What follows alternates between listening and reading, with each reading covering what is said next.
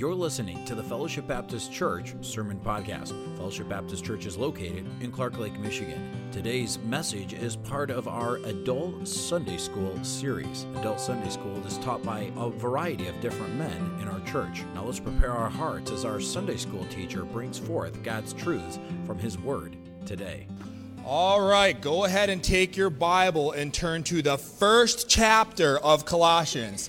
Not First Colossians, like I said last time. The first chapter of Colossians chapter 1. We started a study in Colossians chapter 1 a couple weeks ago, and we're going to continue in that study today.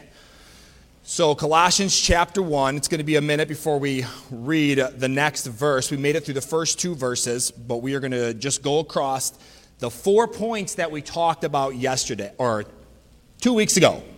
Definitely not yesterday. It was 2 weeks ago. Isaac told me last week, he's like, man, you really lucked out this month on teaching Sunday school because there's 5 weeks in this month and I've only taught 2 of them because we had so many special speakers. It's been a busy month for special speakers.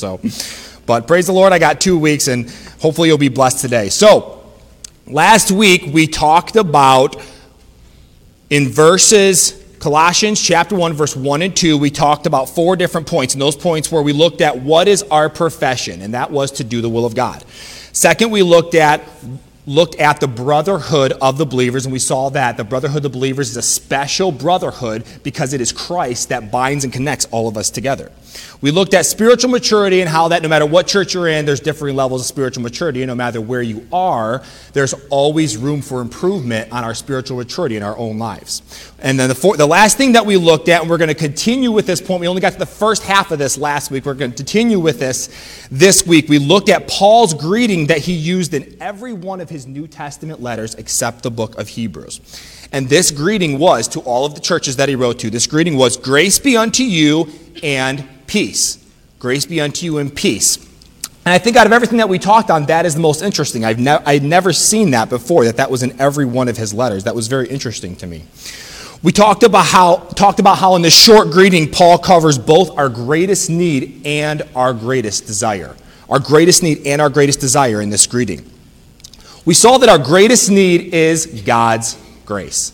That is our greatest need.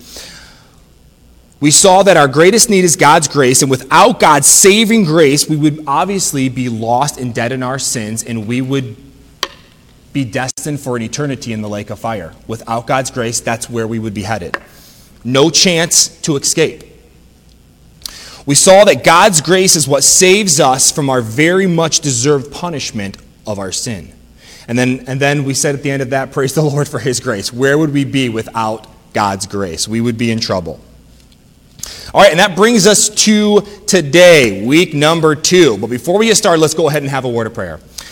Our dearest Heavenly Father, thank you so much, Lord, for this opportunity to open up your word and just get the truths out of it that are in there. We know that your word is bottomless with truths, Lord, and we could read the same verse several times and still get more out of it. And we're just so thankful, Lord, that your word carries so much truth with it. I pray that you would teach us something today that will help us in our lives to be more faithful, better Christians, better followers of Christ, Lord. Be with my words, help them to be your words, my thoughts to be your thoughts, Father, and we'll just give this whole hour to you and pray this in your precious and holy name.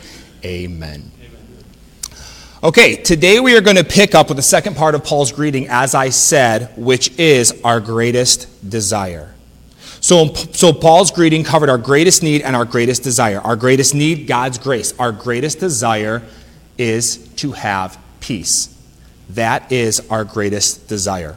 So my first point today is our greatest desire is peace. Let's look at Colossians 1, verse 2. To the saints and faithful brethren in Christ, which are at Colossae, grace be unto you and peace from our Father and the Lord Jesus Christ. So our greatest need is God's grace, and I think that we would all have to agree that our greatest desire is to have peace in this life. Our greatest desire is to have peace. If we are at peace, then we are content. And content is being calm and happy in our present state. Now, how many people does that represent today? Not very many. That's a very few number of people today, being calm and happy in their present state. As believers, we know that peace can only come through Christ and nothing that the world offers. We know that. The world cannot offer us that peace. People try to accumulate that peace and that happiness by things and material possessions, and we often pin that on the world for doing that, for trying to become happy and have that peace and joy through worldly possessions. But we are almost just as guilty of that as Christians.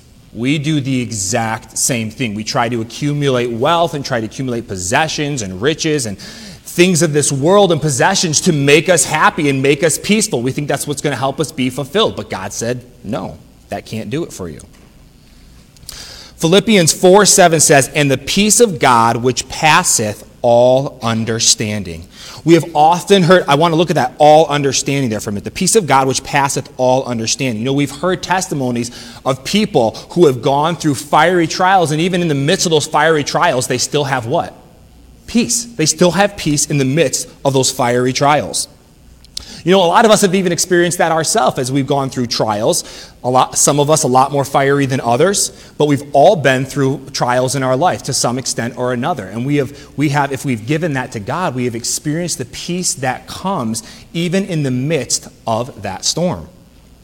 The peace that only God can give. A lot of times, I've heard testimonies. I don't know that this has ever been the case in my life, that I've ever gone through a fiery enough trial that it's been super open and apparent to everybody, that people can see it from without as a big deal. But a lot of people have gone through those trials. A lot of Christians have, where it's a very open trial where everyone can see how hard their life is and how hard that thing is that they're going through.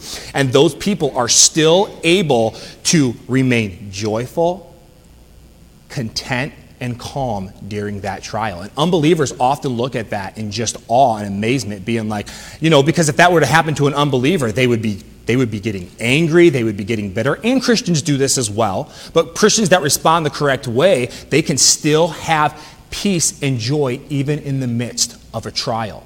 So they give that to God, and oftentimes it's a great testimony to unbelievers. They look at those lives and be like, wow, how can you do that? How can you remain calm and peaceful even in the midst of this super hard time? Well, what's the answer? It's God. Obviously, that is only a supernatural work of God that God can do. And we all desire to have that peace. Trusting and knowing God never has trusting and knowing that God never has and never will make a mistake is why we can have peace. Trusting and knowing that His way always has and always will be best for our lives. That is how we have the peace that passeth all understanding. We truly give it to God, and in turn, He gives us true peace. And the peace of God which passeth all understanding shall keep your hearts and minds through Christ Jesus. True peace only comes through Christ. True peace only comes. True peace is to be assured. It's to be confident and secure in the love and care that God has for all of us. It is to know that He will provide for us, guide us, strengthen us, sustain us, deliver us, encourage us, save us, and give us life. And not just life here on earth, but most importantly, eternal life. That is how we can have peace, even in the midst of our storms. This is why we can have peace as believers, no matter what situation or circumstance we're going through. Paul starts off his greeting with our greatest need and our greatest desire. And then he goes on to say later in that verse, as we've already talked about, how those can be met. Later in that same verse, verse 2, at the very end, it says, from God our Father and the Lord Jesus Christ. So he gives us our greatest need, our greatest desire, and then he says, listen, it's only through God our Father, Jesus Christ, that these two things can be met.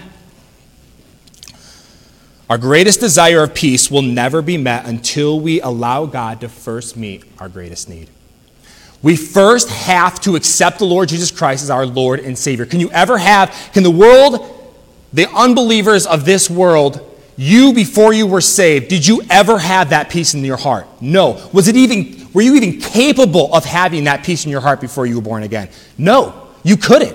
because God's Holy Spirit was not living inside of you. And he's the one and the only one that can give you that peace. So first, you have to allow God to meet your greatest need, which is your salvation. And then he can meet your greatest desire. All right, that moves us into verse 3 through 5. We're going to go to verse 3 through 5 now. And we're going to look at these verses together because they're too closely connected to break these apart. And you'll see what I mean. So let's look at verse 3 through 5. And it says, "We give thanks to God and the Father of our Lord Jesus Christ, praying always for you." What was Paul giving thanks to God for? Giving thanks to God for? Well, verse 4 through 5 tells us, "Since we heard of your faith in Christ Jesus and of the love which ye have to all saints, for the hope which is laid up for you in heaven, wherefore ye heard before in the word of the truth of the gospel." So 3 things there that Paul is giving thanks for. First, the faith in Jesus Christ, love which ye have to all saints, the love which the Corinthians had to all saints, or the Colossians, had to all saints, and then hope, the hope which is laid up for you in heaven. These are 3 things that Paul was giving thanks for. But before we get into those 3 things, I want to look at this phrase that he uses in verse 3 where he says, "Praying always for you." Praying always for you. We talked shortly last week about the power that there is in prayer, and we're going to touch on that more today. I had only planned on doing a short segment on this thing in prayer, but as I was developing this point, the Lord just kept developing it more and more and giving me more. So I trust that this is from the Lord, what we have here today on prayer. So we talked shortly about the power of prayer last week. We're going to talk more about that today. As we know, the power behind our prayer has nothing to do with us and everything to do with the Lord. The more that we understand that we can't control anything, that we can't do anything apart from God, the more effective that our prayers can be. If we come to God with that attitude of, "God, I can't do it, only you can," our prayers will be much more effective, and we will see our prayers answered more. 2 Corinthians 12:10 says, "For when I am weak, then I am strong." We must understand that in and of ourselves, we are weak and can do nothing apart from Christ. Once we get ourselves out of the way, then we leave enough room for Christ to come in and fill us and use us. John 15:5 says, "For without me, ye can do nothing." We must understand that without God, we can do nothing. It's a verse that we all know, but something we rarely practice in our lives. In a lot of areas of our life, that verse is not present. That verse does not define what we do and who we are. "For without me, ye can do nothing." This is the attitude that we must have when we go to God in prayer.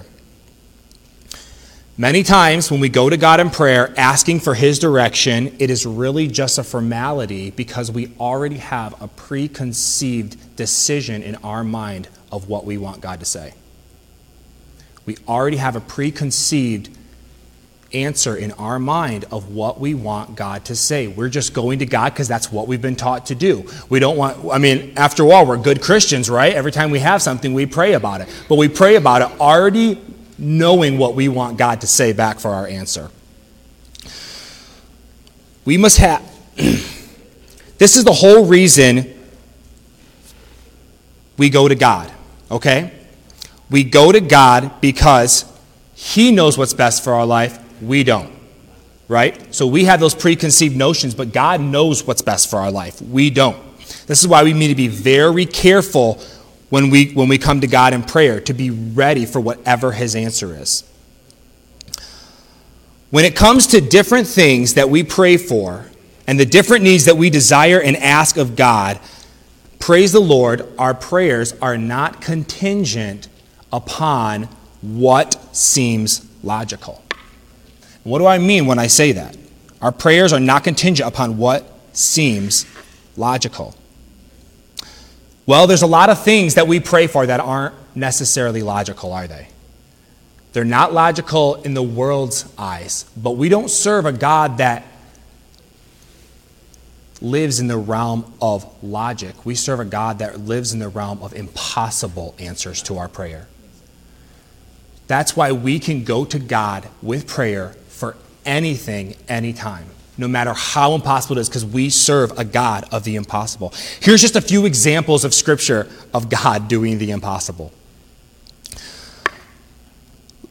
So was it logical for Sarah, Abraham's wife, to have a baby at 90 years old? Was that logical?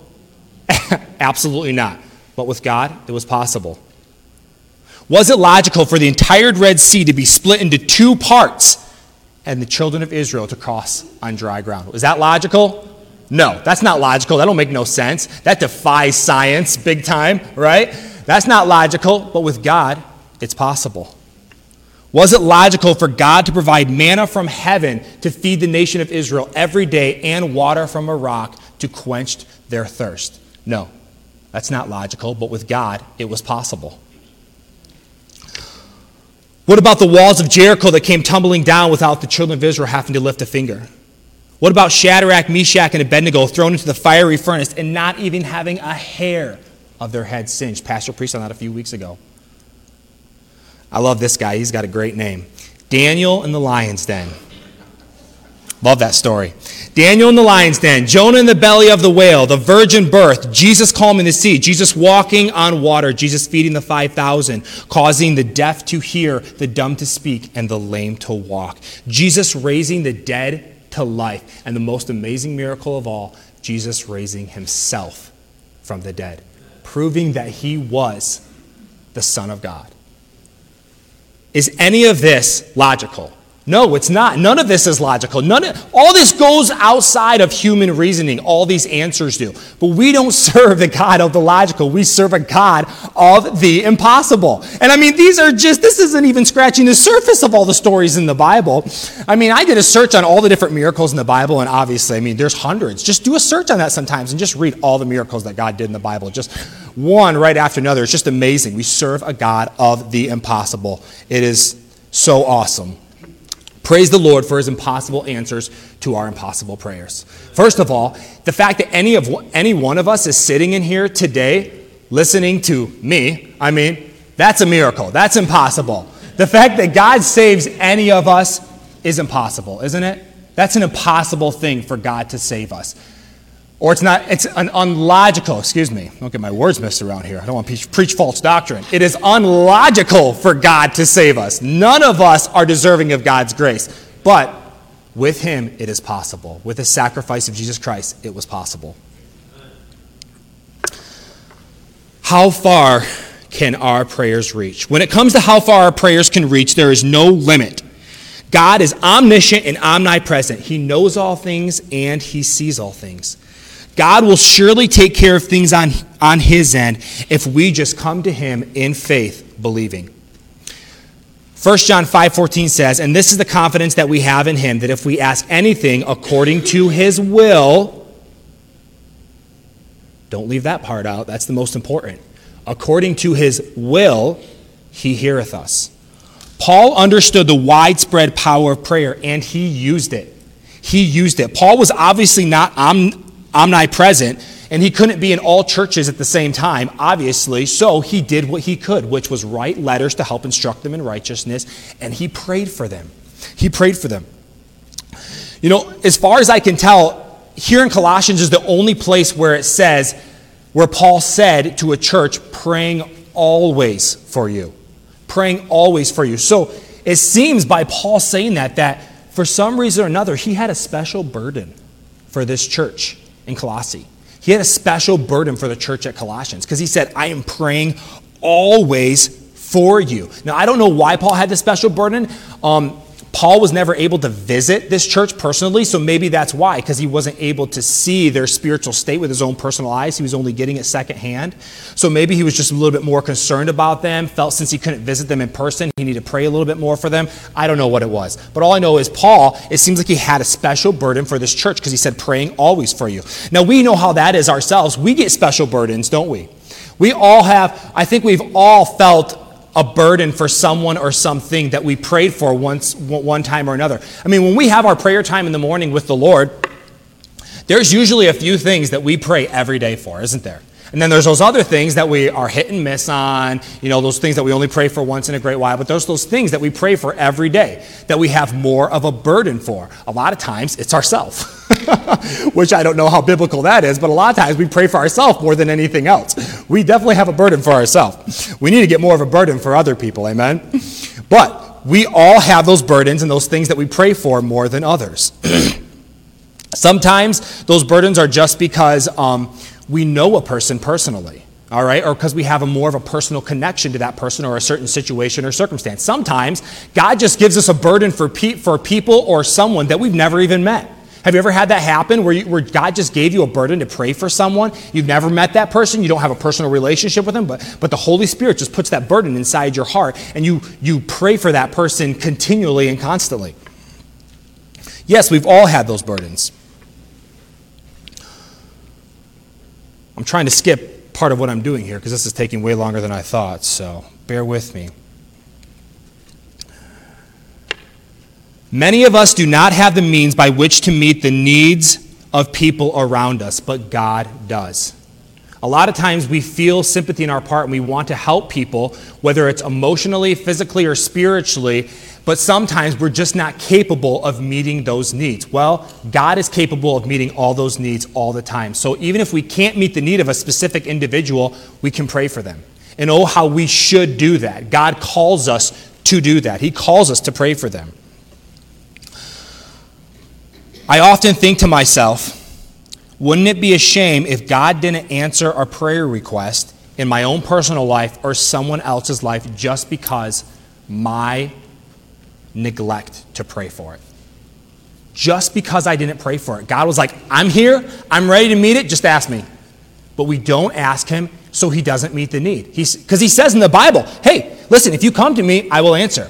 I will answer and meet your needs if you come to me according to my perfect will. But then sometimes we're just like, man, I hope God meets that need. But we never even ask him. It's crazy. I do that all the time in my life. I'm just like, wow, I hope this works out. I hope this works out. And then later I think to myself, oh my goodness, I never even brought that before the Lord and asked him to work that out in my life. How foolish. Why would I ever think that God would answer that if I don't even ask him to answer it? We all do that. I mean, we all do that.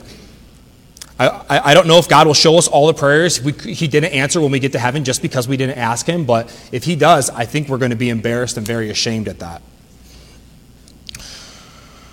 Most times the prayers that we pray require effectual, fervent, steadfast prayer, just like the widow and the unjust judge. And here's the last couple verses of that story of the widow and the unjust judge. Yet because this widow troubleth me, this is the judge, yet because this widow troubleth me, I will avenge her, lest by her continual coming she weary me. And the Lord said, hear what the judge saith, and shall God not avenge his own elect, which cry day and night continually? That is continual, steadfast prayer.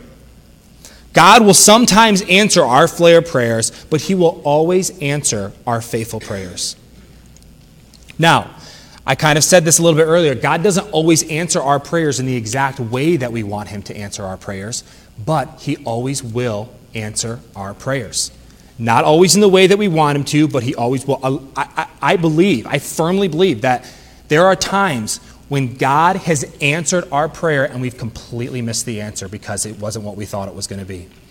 God is trying to bless us and help us in this specific area, but we've already got our focus and mindset on, okay, God needs to answer my prayer.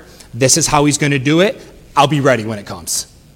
But then God wants to answer that prayer in a completely different way. But since we're not being sensitive to the leading and guiding of the Holy Spirit, we completely miss that. And we completely miss out on God's plan for our life in that area because we've already decided what we want God's answer to be. We need to be careful that we're being filled and led by the Holy Spirit and staying in his word and staying in prayer so that when we see that opportunity to arise, even if it's different than what we thought, that we can be sensitive to follow and obey the Lord in that area, whatever it is.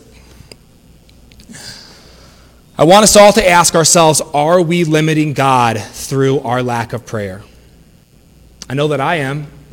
Many times in my life, my lack of prayer, I'm limiting God. I just said a minute ago, there's some things that I don't even bring to the Lord. Even, sometimes we think some things are just small things, so we don't really need to bring them to God.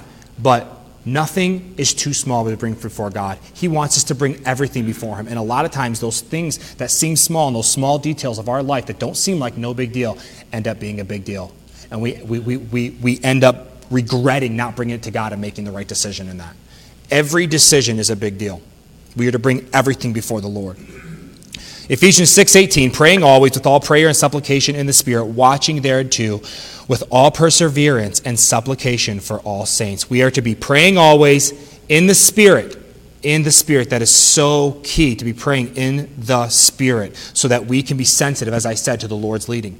Praying in the Spirit with perseverance. Persevering in prayer. There's many times that I think God is just around the corner from answering our prayers. But what do? We give up on that prayer because we're not persevering. We say, oh, God did not answer that prayer in the time limit that I was expecting him to, or in the time limit that I'm comfortable with. So we stop praying for it. We rush ahead of God, and God can never answer that prayer. Let's be careful never to rush ahead of God in our prayers. And second of all, to wait on the Lord. Wait on the Lord. His timing is perfect, always.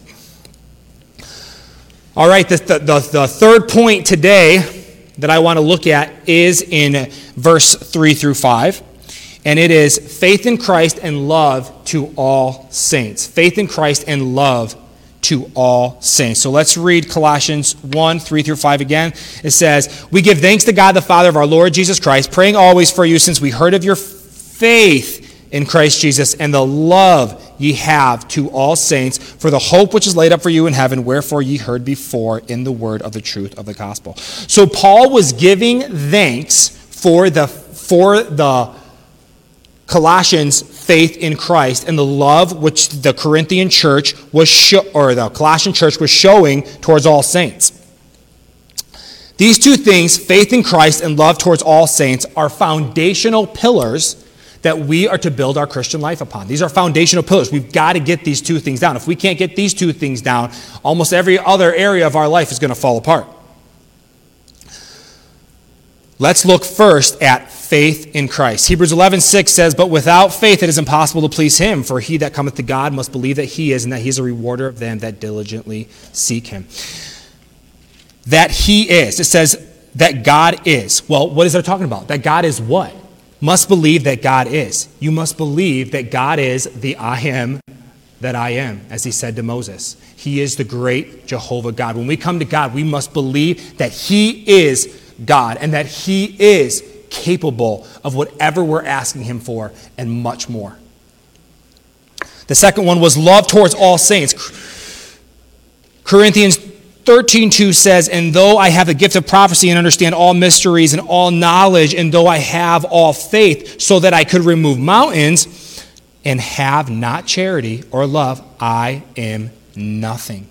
These great two pillars, faith in Christ and love towards all saints, are two basic but yet foundational pillars of the Christian life. John mentions a commandment that God gives in John 3:23, mentioning both of these. And that is, John 3:23 says, and this is the commandment, that we should believe on the name of the Son of Christ.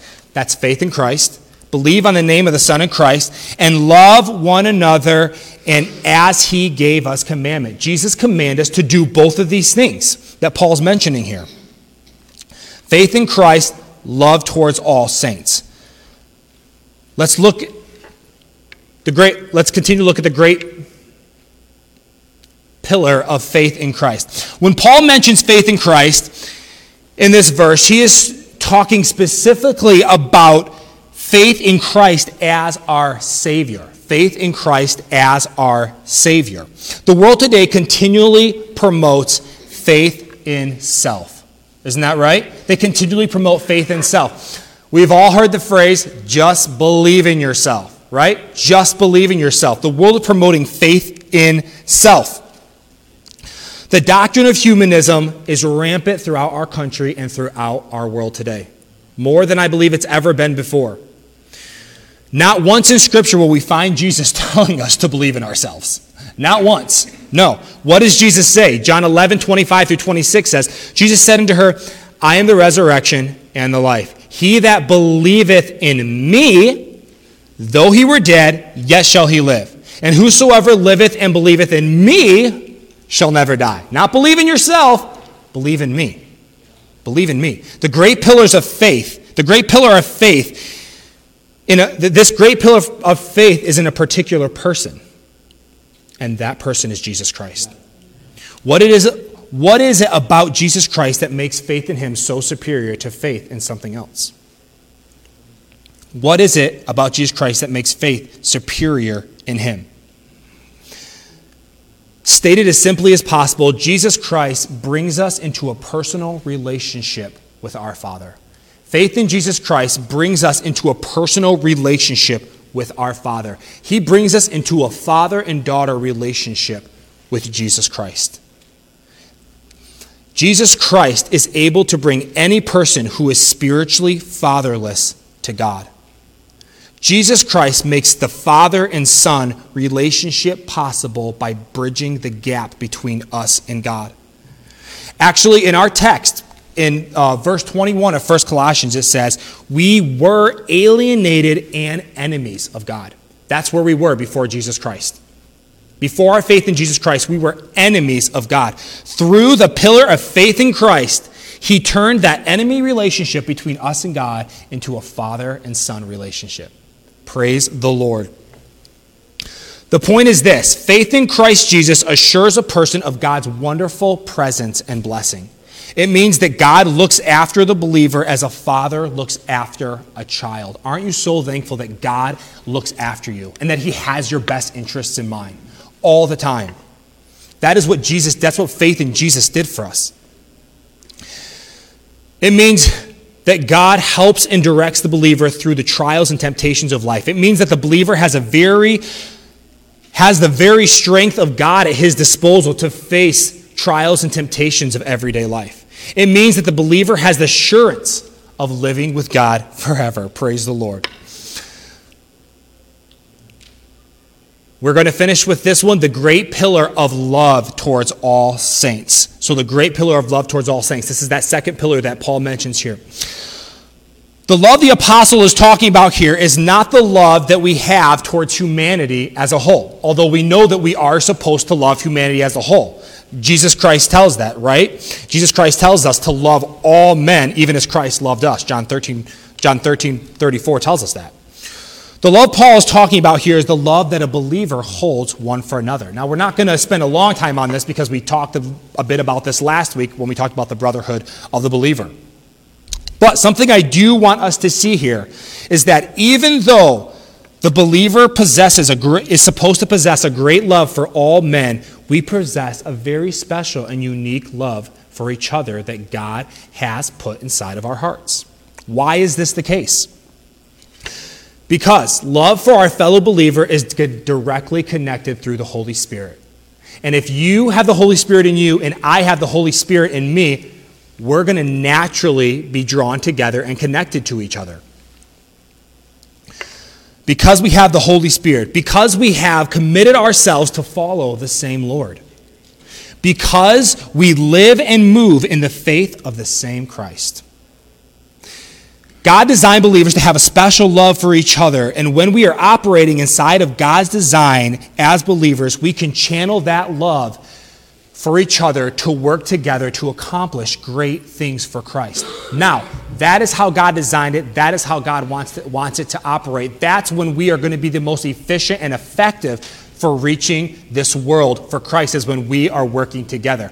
And I believe I mentioned this last week, but Satan knows that. Satan knows that we are stronger together than we are apart, right? He knows that. God says don't be unequally yoked. And Satan knows that he can get believers in a church unequally yoked, that they can't accomplish anything for Christ if they're fighting amongst themselves, right? Because that's all they're concerned about, is proving who's right and who's wrong. No, God says come together in unity, right? Together in unity and in love, that special love that I've given you to have for one another, and that's when you'll be able to accomplish the most for Christ. Satan knows this, so he is constantly trying to get us out of the will of God and out of fellowship with each other, not just God, but each other, and create division among the body of believers. We must be careful not to let that happen. I'm so thankful that God, for the most part, has shielded us from that here at Fellowship Baptist Church. He's been so good to us in that way to bring unity among the body. But listen, that can change, can't it? That can change in a moment. So let's be careful to be checking ourselves and make sure that our lives are where they're supposed to be and that we're doing what we're supposed to be doing and having that love towards our brethren that God commands us to have to protect us and keep us unified together. We're going to finish up with this last one real quick, and this is, I heard somebody say, We're gonna finish up with this last one real quick. This will only take us a few minutes, and I'll be able to finish this whole lesson today, which almost never happens. So that's pretty exciting. All right. So our fourth point today we're going to find in Colossians chapter 1, verse 5. For the hope, this is the last thing that Paul gave thanks for. For the hope which is laid up for you in heaven, wherefore you heard before in the word of the truth of the gospel. So, for the hope which is laid up for you in heaven. These two great pillars of faith and love that we just discussed are built on this great foundation of our hope. This great foundation of our hope. This hope is a hope that God gives. It is the reason we surrender our lives to Jesus Christ in whatever he asks. It is this hope that drives Christians and has drove Christians through the centuries to limits that they never thought they could be drove to do things they never thought they could do, even so much as in to give their life for Christ because of this hope that they have to look forward to. This hope in heaven. Oftentimes we think of the word hope. When we think of the word hope, we think of it in the sense that we often use it in. And that would be the sense of, for example, somebody saying, let's say someone who plays the lottery says, wow, I really hope this ticket's a winner. You know, that person's hoping that ticket's a winner. You know, a lot of times that hope is based on something that could possibly be true or could possibly not be true. But that is not the hope that Paul is talking about here. And that is not the hope that we have laid up for us in heaven, right? The actual definition of hope, if I can, there it is. The actual definition of hope is the feeling of an expectation. We as believers have a certain expectation of what we're going to receive when we get to heaven. And that expectation is founded on the promises of God in Scripture. And we can take confidence in those promises because God has a pretty good track record of keeping his promises, like everyone he's ever made. So our hope is based on those promises that God has always kept, those promises that what we have to look forward to in heaven. That is our hope. And I just have a list of a couple things here of what we have to look forward to, what our hope is in, and we will be done. Eternal life spent in the presence of the glory of God and our Savior. That is our hope. The mansions that he has gone to prepare for us. That is our hope. The rewards of crowns that he will give us for being faithful here on earth. Those crowns and those rewards that God will give us. That is our hope. A brand new, perfect body, praise the Lord, that will never again experience pain or sorrow. Never again sin. A brand new, perfect body. That is our hope. Perfect and total peace amongst everyone and everything. The Bible says the lion shall lie down with the lamb. Beauty and splendor like we've never experienced. A crystal river that flows from the throne of God. The tree of life that bears 12 different fruit. There will be no more night in heaven because the glory of God will light eternity forever. Praise the Lord. No more night in heaven. These are just a few of the things that we have hope in as believers. These are just a few of the hopes that we have set forth for us in heaven. These are what we hope on. This is what Paul was giving thanks for, is that hope. And I give thanks for that hope as well. So today, the things that we covered, the points that we covered are our greatest desire is peace, praying always, faith in Christ and love to all saints, and what is our hope. I trust this was a blessing to you today. Let's go ahead and close in a word of prayer. You have been listening to the Fellowship Baptist Church Sermon Podcast. We hope this message was a blessing and encouragement to you. If you would like more messages, visit our website at fbcclarklake.org, where all of our messages can be downloaded for free. Also, you can subscribe to the Fellowship Baptist Church Sermon Podcast on iTunes, Google Play, or SoundCloud. All of our messages are available for free. If you want to keep up to date on what's going on at Fellowship, follow us on Facebook, Twitter, or Instagram, where you can see what's happening at Fellowship Baptist Church. If you'd like to visit us, Fellowship Baptist Church is located at 3200 Reed Road, Clark Lake, Michigan. Thank you so much for listening, and we hope to see you back here again next time.